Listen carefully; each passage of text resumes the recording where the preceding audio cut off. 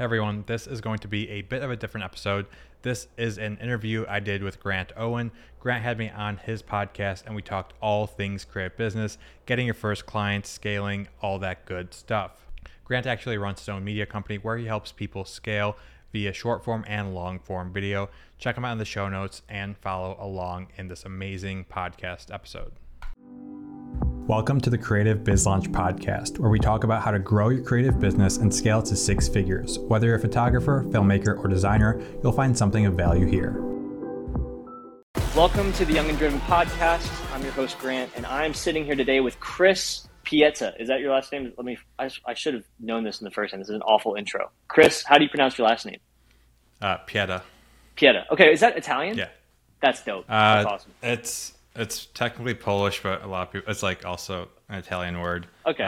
Yeah.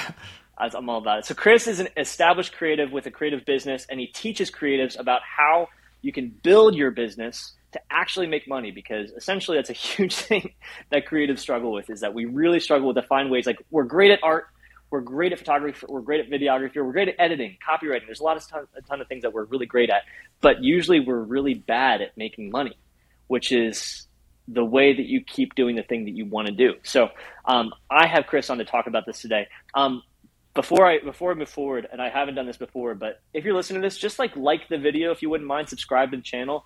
I have a ton of excellent guests come on and talk about their business and how they got from point A to point B. So if you're wanting and you're interested in hearing people that are like Chris, that are established in their field, that have a ton of expertise, and you want to hear more about it, then give that subscribe a push. If you're listening on Spotify or Apple, would love it if you had a review. This just helps other people hear it. And honestly, if you just get value, I don't make any money from this. I just want to make sure that other people can hear it and get value too. So that's the goal. Chris, thanks for coming on. Can you give me like a 2-minute, really fast background? 2 minutes might be aggressive. 2 to 5 minute background on what you were doing before, and just talk me through your last, especially like 5 years, and what you've been doing, especially the last 2 years with your creative business and teaching how to be a creative business owner. Awesome. Let's do it, Grant. Yeah. So thanks for having me on. First of all, excited to be here. Excited to share some knowledge. Let's start in 2016. That's when I graduated college. I went to school for chemistry. After that, got a typical 9-to-5 working for a food company, doing regulatory work, quality assurance work, all that good stuff. And I actually didn't really grow up as a creative. I have a science background, really analytical background. But then 2017 is when I picked up a camera for the first time. I bought this nice Canon camera for a trip abroad to Japan, because I just wanted something nice for that trip. Immediately fell in love with photography, started doing it every single weekend here in Chicago.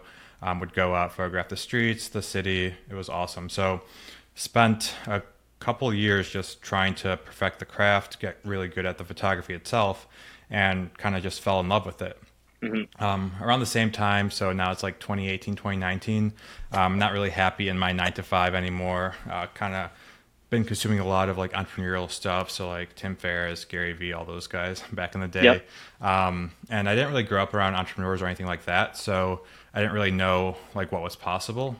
So the internet was my best friend there, and books, just learning kind of everything there is to know. And yeah, it seemed like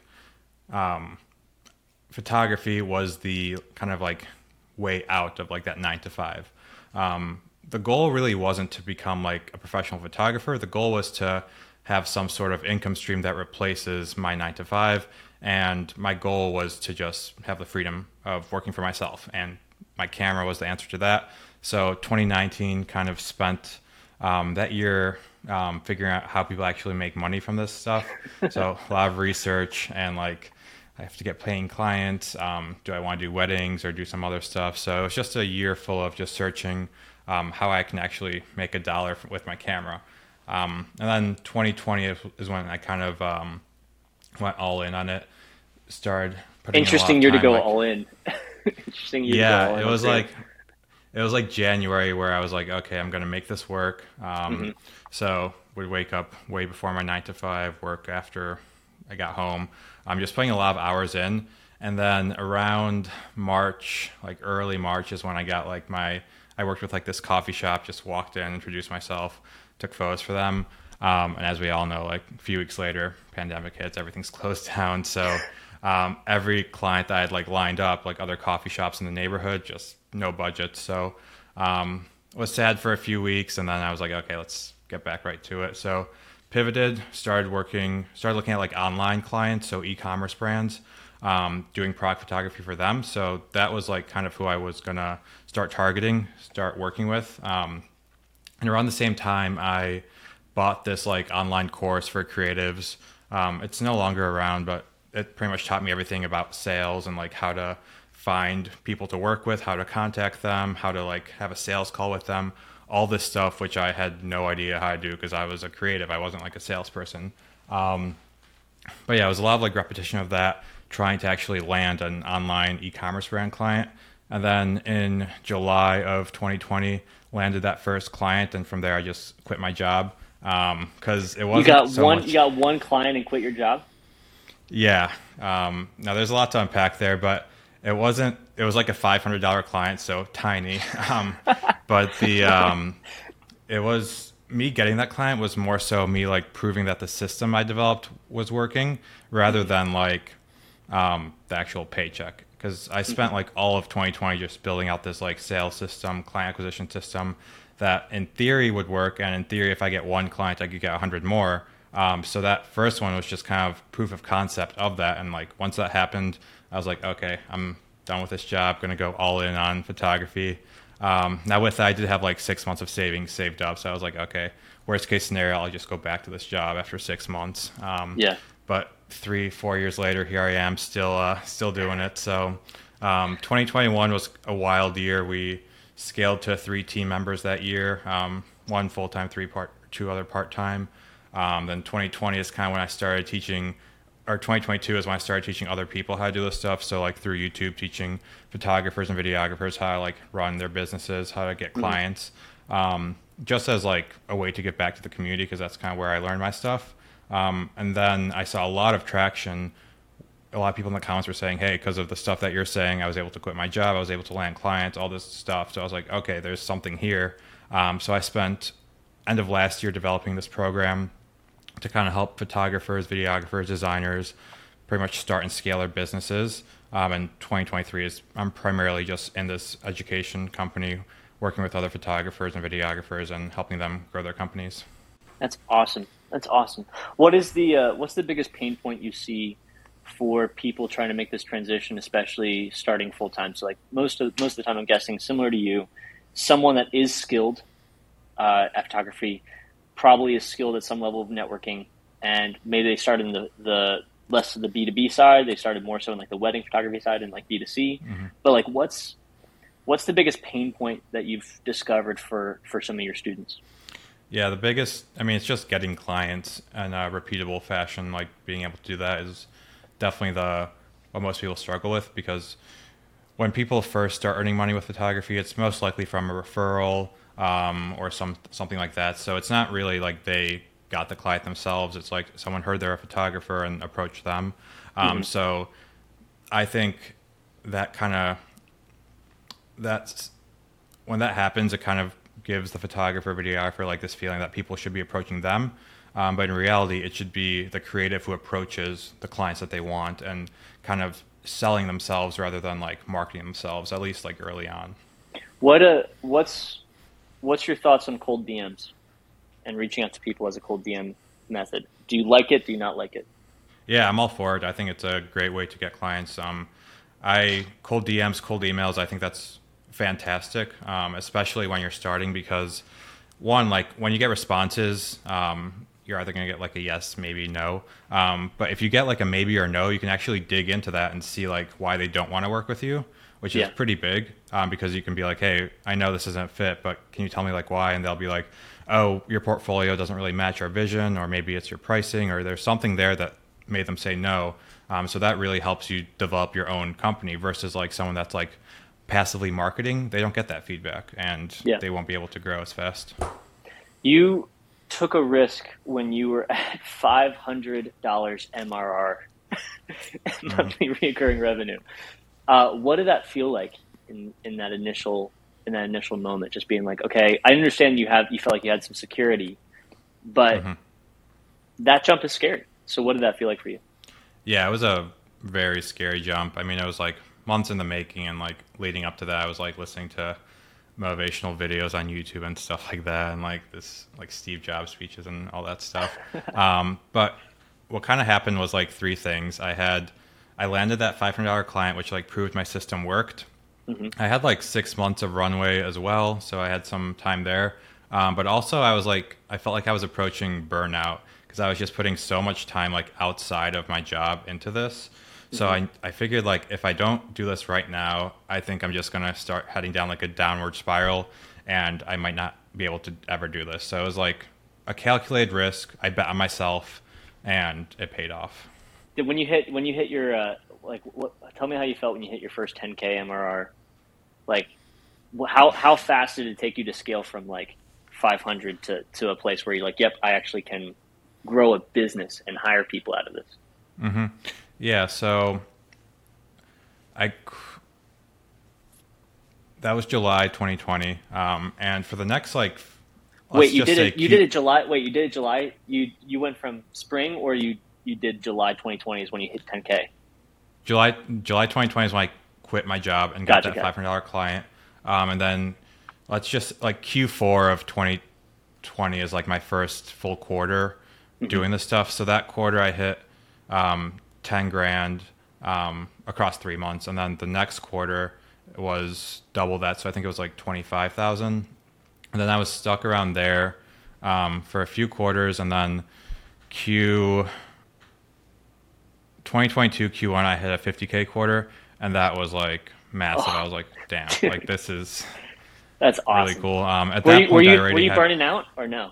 Were you burning out from a no, work no, perspective? You were like, I got it. yeah, I was Everything's cruising. Because what happened after I did that, like I went like started really pursuing the YouTube stuff and like the social media, like teaching other people. hmm So that was a little rough because my income went down because I was doing less client work and I was doing all this like free content and also hmm paying my editor a lot of money for like all the videos. So I talked about like doing the calculated risk for my photography company in 2020. 2022 was like the same thing. I was also investing money into like this putting out free content in hopes that eventually I can create like some sort of paid educational program, which is way more fulfilling to me than the actual photography work. So another calculated risk there, but I'm loving it right now. That's so cool. Yeah. So tell me, like, I guarantee you, there's people that are following me and people that are going to listen to this that enjoy photography, and people that probably don't like. I would not say I'm a photographer, but I understand some shots. I've had cameras in Hmm. my life. I like videography. I enjoy it. What what is the like? Do you think that everybody can just learn everything they need to know in order to start charging money for it? Do you think they need to learn everything they need to know about the skill itself from YouTube, or do you think it's required to take a course in order to get there? Yeah, so in terms of like the actual creative, like learning the photography itself, that's a lot of like for me, I didn't take any photography courses. I took like a photography business course back in the day or a creative business course. But the photography was just like trial and error. So I practiced like every single day, would go out shooting, watch YouTube videos, and then like go back home, see what went well, what didn't go well that day. So self-taught in that regard, and like I'm definitely not a world-class photographer, but I on top of that like photography skill, I stacked like business skills, which allowed me to start landing clients. Even though I'm not like the best photographer out there, still really good and I can deliver brands results. So I kind of understood that it wasn't just about being the best photographer, it was about being the photographer that understands clients' needs and can deliver on those and land clients. Nice. So you were honing in on the customer service aspect of it, Yeah, and 100%. like of course you have to deliver on the result, and you have to make sure they're happy, but the communication side of it, and then just like how you structure your contracts to make sure that you're over fulfilling. Is that kind Hmm. of like what you specialized in?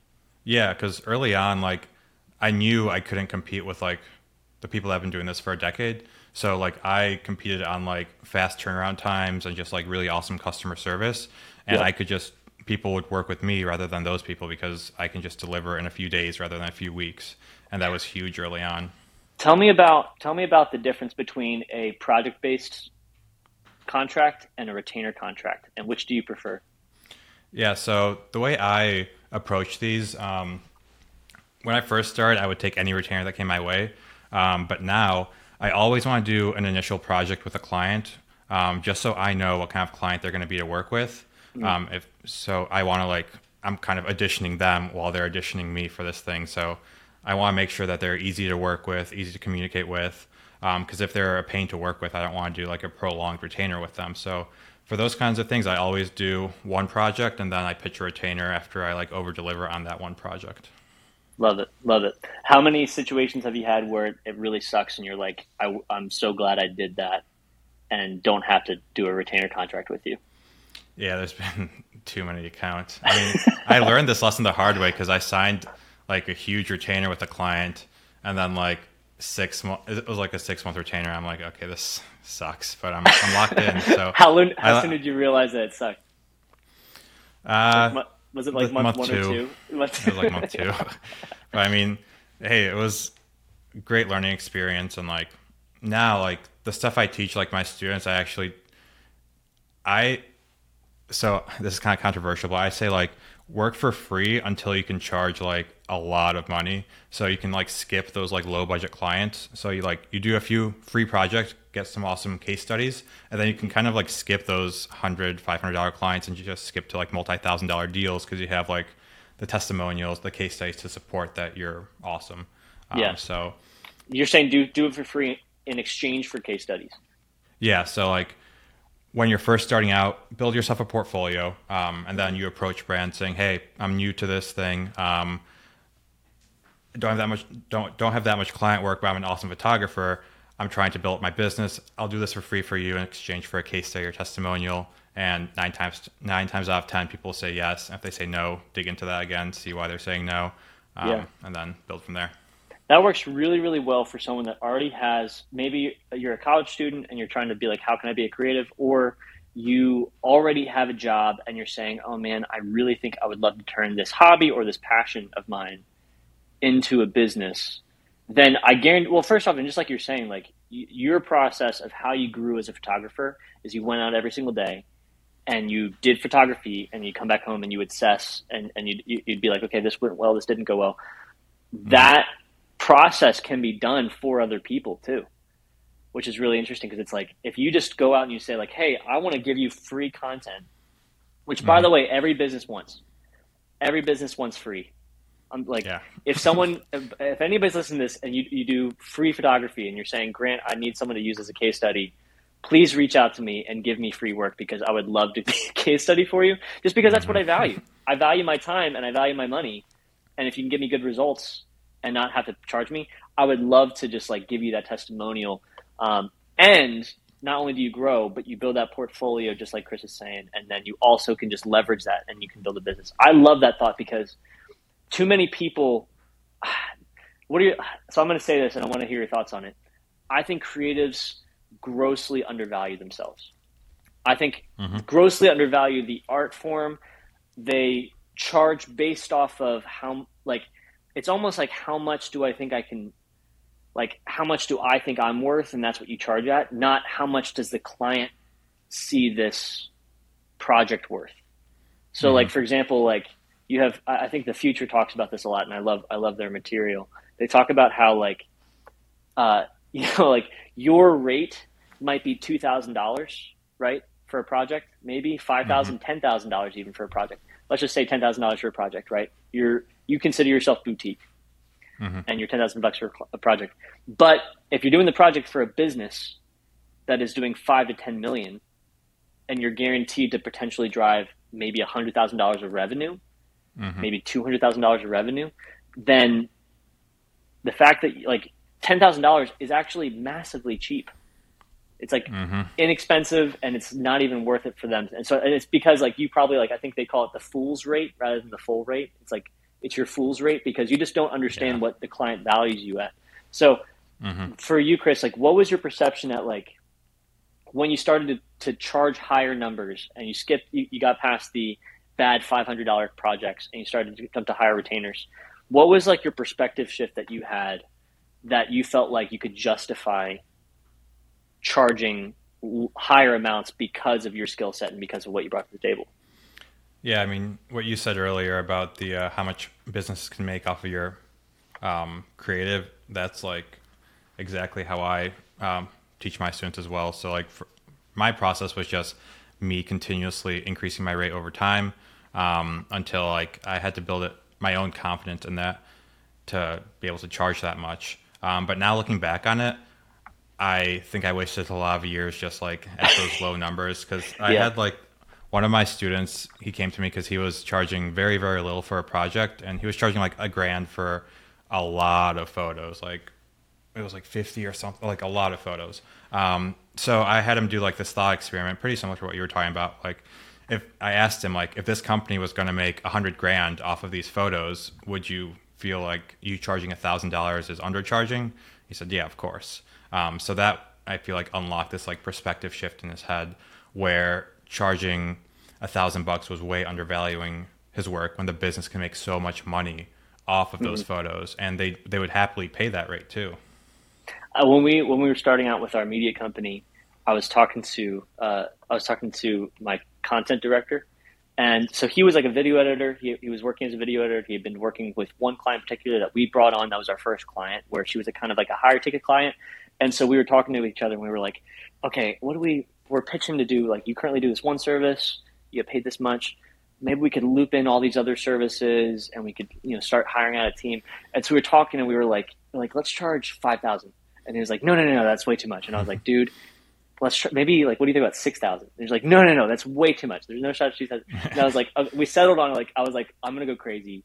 We're here. The worst she could say is no. Let's charge $7,000, and that's like our monthly retainer price for her to do all this stuff. Hmm. And so she said yes, and she was like, yep, this is great. We started working for her, and like within 6 weeks, I was like, oh my gosh, the amount of work I'm doing. I severely undercharged. Like Yeah. we're doing like, and like even just comparing to the landscape, like I just did not assess what the market was doing. I was like, we're actually doing like $20,000 of work in Hmm. comparison to the market Yeah. at the bare minimum. Wow. And so like it went from like this, oh my gosh, I can't believe we got a $7,000 monthly retainer to like we're like losing money on this on this deal because of how many people are invested and how much time it takes Hmm. and how much we're like driving the results. It's just like I was like, okay, Yeah. this is just it completely It's shifted where I'm wild. like, okay, now I'm like, if I'm gonna do that same thing, I'm like, I'm sorry, it's like 10 to 15, and that's like, I know if you think that's a crazy number, then it definitely won't be a good fit, and I Yeah. can find people that will be. Hmm. Yeah, that's the thing. Like you'll be able to find people that fit the number that you Yeah, want to charge. yeah. And you know what's so funny is I'm also realizing, and maybe you've realized this too. And me personally, like I am not attracted to small numbers. If someone says like, "Hey Grant, I want to do a service for you, and it's gonna be $500 a month," my thought Hmm. process is like, you're probably not gonna do a very good job. Yeah. And it's not an accurate assessment. It's just because like how we relate to price. Where like if we look at something that's Hmm. inexpensive, our thought process is that it's cheap. As a business owner, Yeah. it's like I don't want anything cheap. I want to pay a lot of money and get the best results and be the best in the space. That's like if at least Yeah. it That's a big sounds like thing. that's what maybe we're just in a circle of people that think that way. But that's my thought process. Whereas like other people, they're like, "What's the lowest amount of money I can get for this?" I'm like, "Nope, you're the best, and so how can I pay you to be the best? Because if I want you on my Hmm. team, I want you to be I want you to be paid more than everybody else to do exactly this." Uh, Yeah, and that's like a big thing I see with clients all the time. Like if I charge, like there's this like meme going around or whatever, like the low budget clients are the ones that are going to try and like hold your hand through the project, micromanage you yeah, because yep, they don't perceive you as like the professional. Where when you charge yep. like a lot of money, they're going to be like, okay, this person knows what they're doing. I'm just going to let them Yeah, do their thing. yeah. It's like yeah. I love that. It's like what is it like the $500 versus the $50,000? It's like the $500 like Yeah. where's all this stuff? Do I have to pay this invoice now? And the Yeah. 50,000 is like invoice paid. Thanks. Bye. It's like that's it. Hmm. So what would you recommend for people that are wanting to get into B2B? How could you get started into that? So rather than focus Yeah. with individuals. Yeah. So that's the bulk of like all my photography work that I've done is with B2B. Um, it's a tougher market to get into, but you have to learn the sales process, I think, for that kind of stuff. For I teach like a cold email method for that kind of thing, but you have to get in contact with like the people at the businesses that are making the decision. So like for product photographers, it's all B2B because we're working with companies that sell products. So getting in contact with the marketing directors, the VPs of marketing, those people, and just putting yourself out there, offering some sort of value. So don't tell them, hey, I take great photos. Be like, hey, my photos can help increase your brand awareness. So always like pitch them in with the language of like what they're going to get out of it. Don't make it about yourself, make it about them.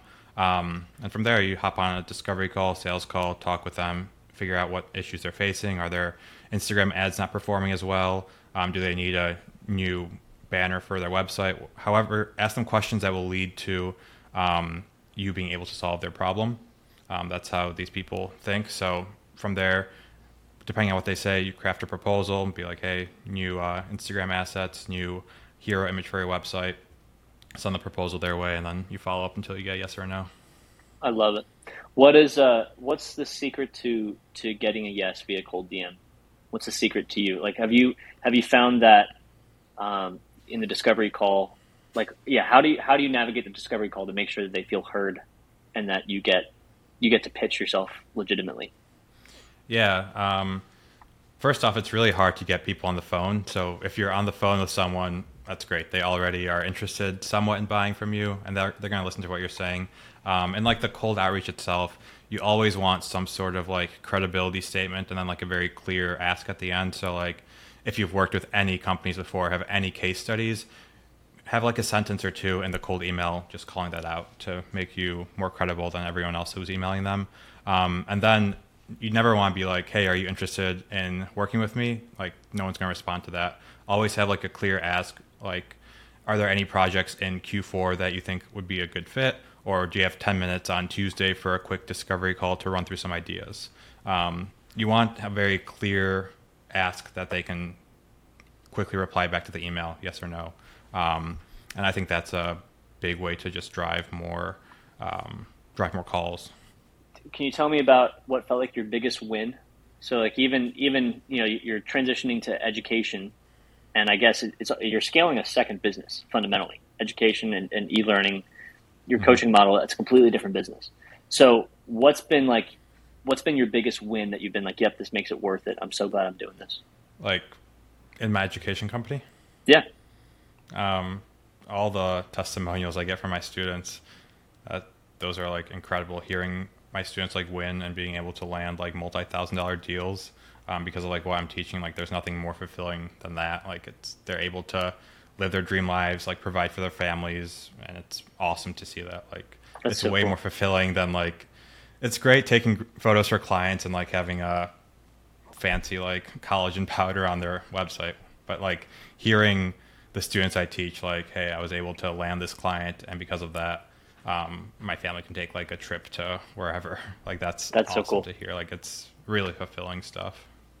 What you went viral for a teaching how to shoot on an iPhone video, right?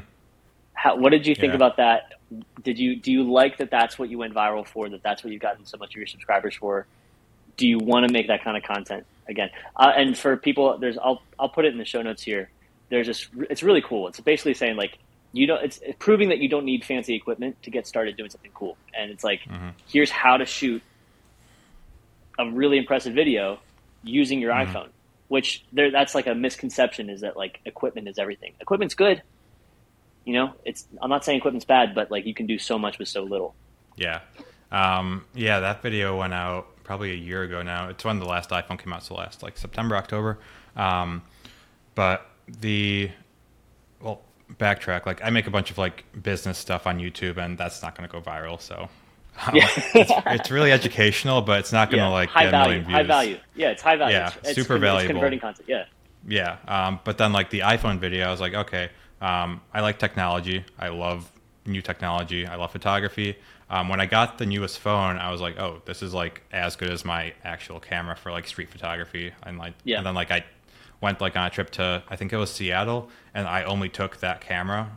I only took my iPhone, and the photos were awesome. So I was like, okay, let's just teach everyone how to use their phone to take photos as good as like a video camera can. That's so cool. So yeah, the goal of that video is just to provide to enable people to learn how to use their phones as like their primary camera, which we taught like composition, lighting, how to edit, so like all the basics. So it's like a crash course on photography, just using your iPhone. And that video is sitting at like I think almost 2 million views now, which is like crazy because like when I think of that, I'm like, okay, I've changed like millions of people's lives, millions of people's approach to photography. So a net positive to like society. Everyone's just taking better photos. Did you get hate on it for people being like, no, it's not possible, or like, no, you can't do this, or was everybody be like, shoot, I need to do this right now? Yeah, there's so many interesting comments on that one. There's some like every video has hate on it, and it's like whatever. But then there's some comments of like, I remember one was like this retired photographer who was like, I used to have to take all this equipment on all my trips, this heavy backpack, but now my back hurts. Thank you so much for this video for my like Europe trip. I'm just taking my phone and I'm all set, which is like cool to hear that. That's awesome. That's awesome. But yeah.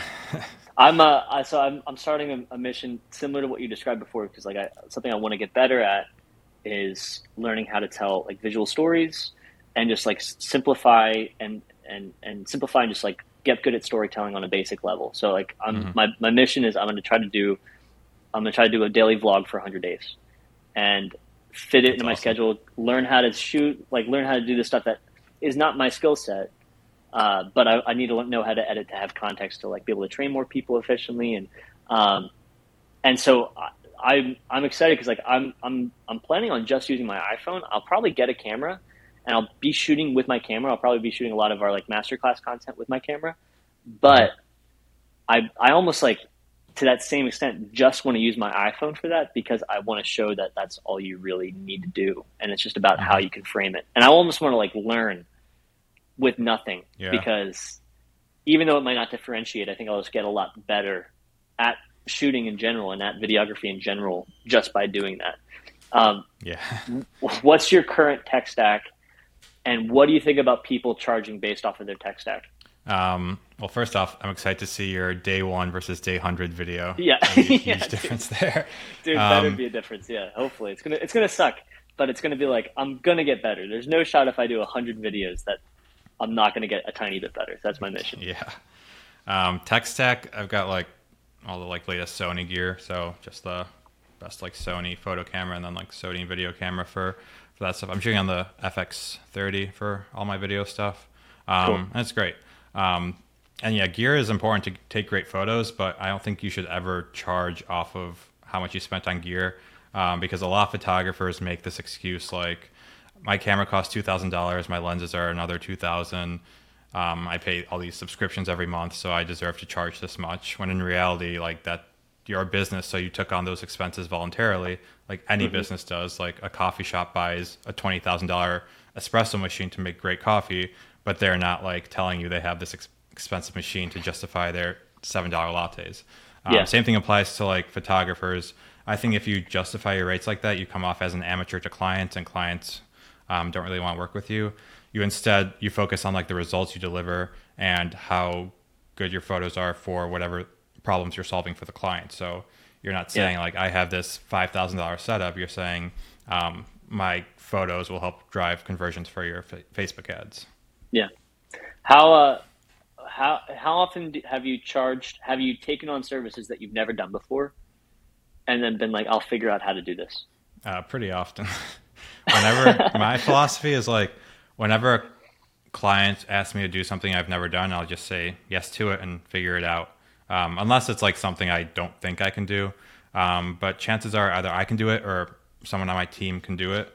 And if worst case scenario, I refund the client and then just do a free project afterwards to make up for it. It'll be fine. But best case scenario, I learn a new skill. I get a higher paycheck for this service, and it's a new service offering we can start doing in the future. So I think there's you use them without telling them as like a guinea pig. It's like that's awesome. It's like, can you do these photos, like lifestyle images at this like thing? I was like, 100%. Yeah. So what has anybody asked you to do like actual commercial shoots, like not photography shoots but commercial, like video shoots? Video. We've done Yeah, we've done some video in the past. I used to offer it with like most of my packages, but now I like did that for about a year and then stopped doing that because it was too many moving parts in that for me because my photography business was very productized. So there was like a set number of packages that clients could get, and I was very efficient at delivering them to them, so I could shoot them. My team could edit them and all that really quickly. So the videos were higher ticket, but there was a lot more customization, which for my business model, I didn't really like that. Not to say that that's a bad business model because a lot of my students that I work with, they have video businesses and all of their projects are customized and they're killing it. So it's just what kind of business do you want to run? That's the question that you ask Do you yourself. find that people then end up hiring you for your aesthetic, like your style? Yeah, that's a tougher question because I do think some companies like that and like they feel like if my portfolio is all one style, when someone sees me, they're going to think that's all I can deliver. When in reality, I can do pretty much like any style that any client needs. Yeah. So that's a tough one because your portfolio is what you present to clients, and often clients just will assume that's all you do, which is fair. Yeah. Yeah. Interesting. How here's an interesting question that I'm curious of your thoughts on. I just want to get a lot of value here. What is the most exciting style of photography that people should be selling in this next year? So someone is wanting to do what you do or wanting to do what you've done. And there's a lot of elements like we talked about. There's so many different styles of shoots. There's so many things to specialize in. What do you think is the next wave of this? If you get good at this type of photography, of this type of shoot, and you pursue this type of client, things are Mm, generally going to go well for you in the next 2 years. that's a good question. It's a tough question too. There's a lot of talk about like AI in the product photography space and replacing photographers and all that stuff, and it can do a lot of great things. I think, I mean, if you're working with, if you're a product photographer working with like online businesses, like that's a growing market and that's not going away anytime soon. Rather than like the style itself, I would look at like the markets that you're targeting and Mm, like what's a growing industry rather than a shrinking industry. Because you can try and like pick the best genre of photography and try and get lucky and like spend a lot of time just thinking of what to do. But someone else can also pick like a very boring standard genre of photography and just crush it by executing on the business yeah. fundamentals every day. Yep. Um, so it's more so about like picking one type of photography. It doesn't really matter what it is, and then like learning the business side, how to like get consistent clients, and becoming like that type of photographer. So like for me, like I was doing like action product photography, so like pouring coffee beans on like a coffee can or like splashing stuff with water. So that was like Yeah. kind of what I like went into and built my portfolio around, and that's what I marketed, and it worked really well for me. And I could have done any other style, and it would have worked just as well. What's the weirdest product that you've shot for? You don't have to say the Oh, brand name. it's this. It was this seafood. I forgot what it's called, but it was essentially like a tentacle. I think it was called like sea cucumbers. They were like the. It looks like a tentacle with like things coming off of it. Wild product. They Was sent it to afraid to you. even eat it. They sent it. What? You had to eat it. They sent No, it to I you and you had didn't to eat eat it. it. They sent it Okay. like frozen to me, and like I had no idea how to make this look pretty. I pulled it off, I think, decently well. Um, a wild product. It was just like a sea cucumber. That's what they're called. Yeah, Okay. Okay. it looked like an octopus tentacle. That's so funny. Wild. Oh man. Um. Okay. So tell me this. I think I'm seeing a lot of e-learning educators pop up, and I think this it's going to get to a point where it's not going to be oversaturated, but you're going to see a lot of people aiming to create this productized service, which is just coaching model, whether it's group Hmm. coaching, whether it's a ton of SOPs, and odds are with something like your course, you sell a lot of you hand out a lot of um, probably SOPs and documentation, including like retainer documentation and ways to add value so that people can say, okay, I can just input my name and customize these different things for myself. What Hmm. As this space increases and as people in the photography space start doing this more and more, what's your differentiator of how your your coaching model is actually best suited for somebody that's looking to get into this? Yeah, great question. There is a lot of like competition in this space and people popping up like every single day. I haven't seen anyone teaching exactly what I'm teaching. A lot of the photography and videography courses I've looked at focus a lot on building up your brand and marketing, which is really important and it's something that you should be doing. But that doesn't give you any like immediate wins. Like I teach sales, like how to send like cold emails and like actually do sales calls, which I don't see many other people doing. Yeah. And sales are great because it gives you immediate wins and immediate revenue and gives you motivation to keep on going. Where if you're like learning marketing and branding, that's great, but it's going to take you 1 to 2 years to build up your brand and actually start making money from it. So that's one thing.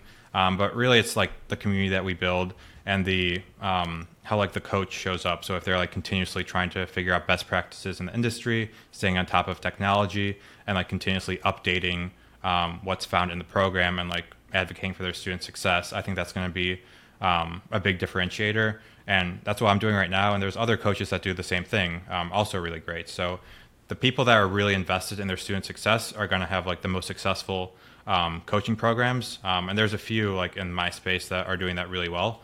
And then there's a bunch that just see this as like okay, I'm decent at photography. I can just make a quick buck doing this course. And those courses aren't going to do so well because, I mean, people aren't going to get as good results. You'll see that in like the testimonials or lack of testimonials. Yeah. But for anyone like looking to go into the online education space as like a student, always look at like testimonials and any reviews from past students. And I think that's a great way to see if it's a good fit for you. Yeah. I love that. I love that. What, are you scared of AI as a creative? Not for the next like couple decades. Okay. I don't know. Like right now, it's a tool. So I'm using it a lot inside of my business for creating content. So it's great to be able to use it as like or a thing to bounce ideas back and forth. So if I'm like writing a YouTube script, I'll write that all myself. And then I'll like use AI to like repurpose it for short form video, or if I'm doing like a Twitter thread or something like that, I'll just use it to like kind of switch it up a bit. In terms of like creating photos and stuff like that, AI is going to be big in like the photography space, but it's not going to replace photographers yet. If you're a photographer who's working for a company and not your own business, you're going to get replaced pretty soon because when the company is like looking where to slash costs, they can see AI can do something almost as good as you, so they're going to fire you. Whereas if you're building your own photography business, you can then use AI to help you. So like if normally a shoot takes you 10 hours, now the shoot may take you 3 hours, and maybe you're going to have to charge less because AI is so prevalent. But still, you can use it to your own advantage to be able to deliver results faster, and you'll be more protected as like an individual rather than like working for a company. So I think it's going to be very disruptive in like a decade or two, and just like everyone's going to have a job. But like right now, everyone should be using it to their advantage, and if you're not, you're going to get left behind. So I think creatives need to embrace it. I love that. Yeah, because it's like people are making money that aren't creative just because they're able to utilize AI, which is creative in a sense. So it's like, in my mind, I think if you're someone who's creative that can leverage it to your advantage and still keep your tone and still keep your artistry a part of it, it should just enhance whatever exists, not replace you. I'm all about that. I think it's a good take. Yeah, and like as a client, like a service-based business, clients also hire you to do something that they don't really feel like doing a lot of the time, or they think you're the professional. So if they can hire you you can become like an AI agency that just generates the images purely through AI, and a client will still prefer that because they're not the experts there. It still takes some creativity to do that with AI. So they're going to still hire you to like give them the results they want. They want the results. They don't really care about the process a lot of the time. Yeah. And that's such an interesting perspective, especially because I don't think creatives understand that. And that's something I've noticed, especially with working a lot of creatives, is that, and you've hounded on it quite a bit in this podcast, where it's just like, stop talking about yourself and start talking about the value that you're bringing to people and the value you're going to bring to their business. That's because business owners don't know how to be creative in general. Like, that's a sweeping statement. And a lot of times you're creative in a different sense, but most of the time you're more analytical, or you're more leadership focused, or you're more visionary. But those things are a different type of creative versus like the tactical, I am Mm-hmm. really good at this specific craft. Whereas on the opposite side of the spectrum, you have creatives that are so good at something specific. They're very tactical, and they might have great interpersonal skills, but they're so bad at the visionary of saying, I like, how can I scale this? How can I do something that doesn't require all of my energy and all of my time, and be based on, like, solely based on me? Because you're still an employee in that sense. You're just an employee of your own company. Mm-hmm. So what do you think, for the people that are not entry level, that have been doing this for a bit, maybe they're doing 10, 20, 25 in recurring revenue, what do you think are the levers for them to pull, for them to get to that point where they're wanting to be at 100K a month? Yeah. Well, part of that is just outsourcing and bringing a team on to help you. So if when you don't have a team or anything, don't have like an editor or a virtual assistant to help you out with tasks, then definitely bring people on to help you with the things that you're not the best at. I mean, doing, our coach says, like, do a time audit and see like what tasks actually generate you money and what doesn't. And taking photos and getting clients is what generates you the most money. Editing photos and doing admin stuff doesn't make you money. So that's like something that you should offload right away. Staying on top of all things AI, I think is going to be very important, because that could be leveraged too. Mm-hmm. Um, What's your favorite AI tool to use? Sorry to cut you off. uh, Chat GPT is probably just, it's simple. It's got pretty high, you could learn. So it's really easy to start using it, but there's like such a big learning curve to make it really, really good too. So really great tool there. Yeah. Yeah. What do you have you tested? I think we're about to test Superhuman. Have you heard of this? Oh yeah, I use that for email. Yeah, I've been using Yeah. it for like Do a you year like for email. do you like it? Yeah, I think it's great. Cool. It's everything's like super fast about it. It's really intuitive, so it's like relies on keyboard shortcuts a lot. So it's like very fast to like clear your inbox and everything. It's pretty expensive for what it is, but for me, it's worth it. Yeah. That's cool. Yeah, I'm looking because I've been diving into it. I talked to someone. I recorded a podcast interview with someone in the tech space, but he's all about automation, and Yeah. he's a SaaS founder, and he's like, every way that I can optimize my life, that's what I'm going to do. But I think there's some value to it. I think there's like, Hmm. I think exactly like what you said. Like, there's things that you want to be hands on with. There's Yeah. things that are really important that drive your business forward, and most of the time, it's going to be in the sales, or it's going to be in the Hmm. client relationship aspect, or team management aspect even. Hmm.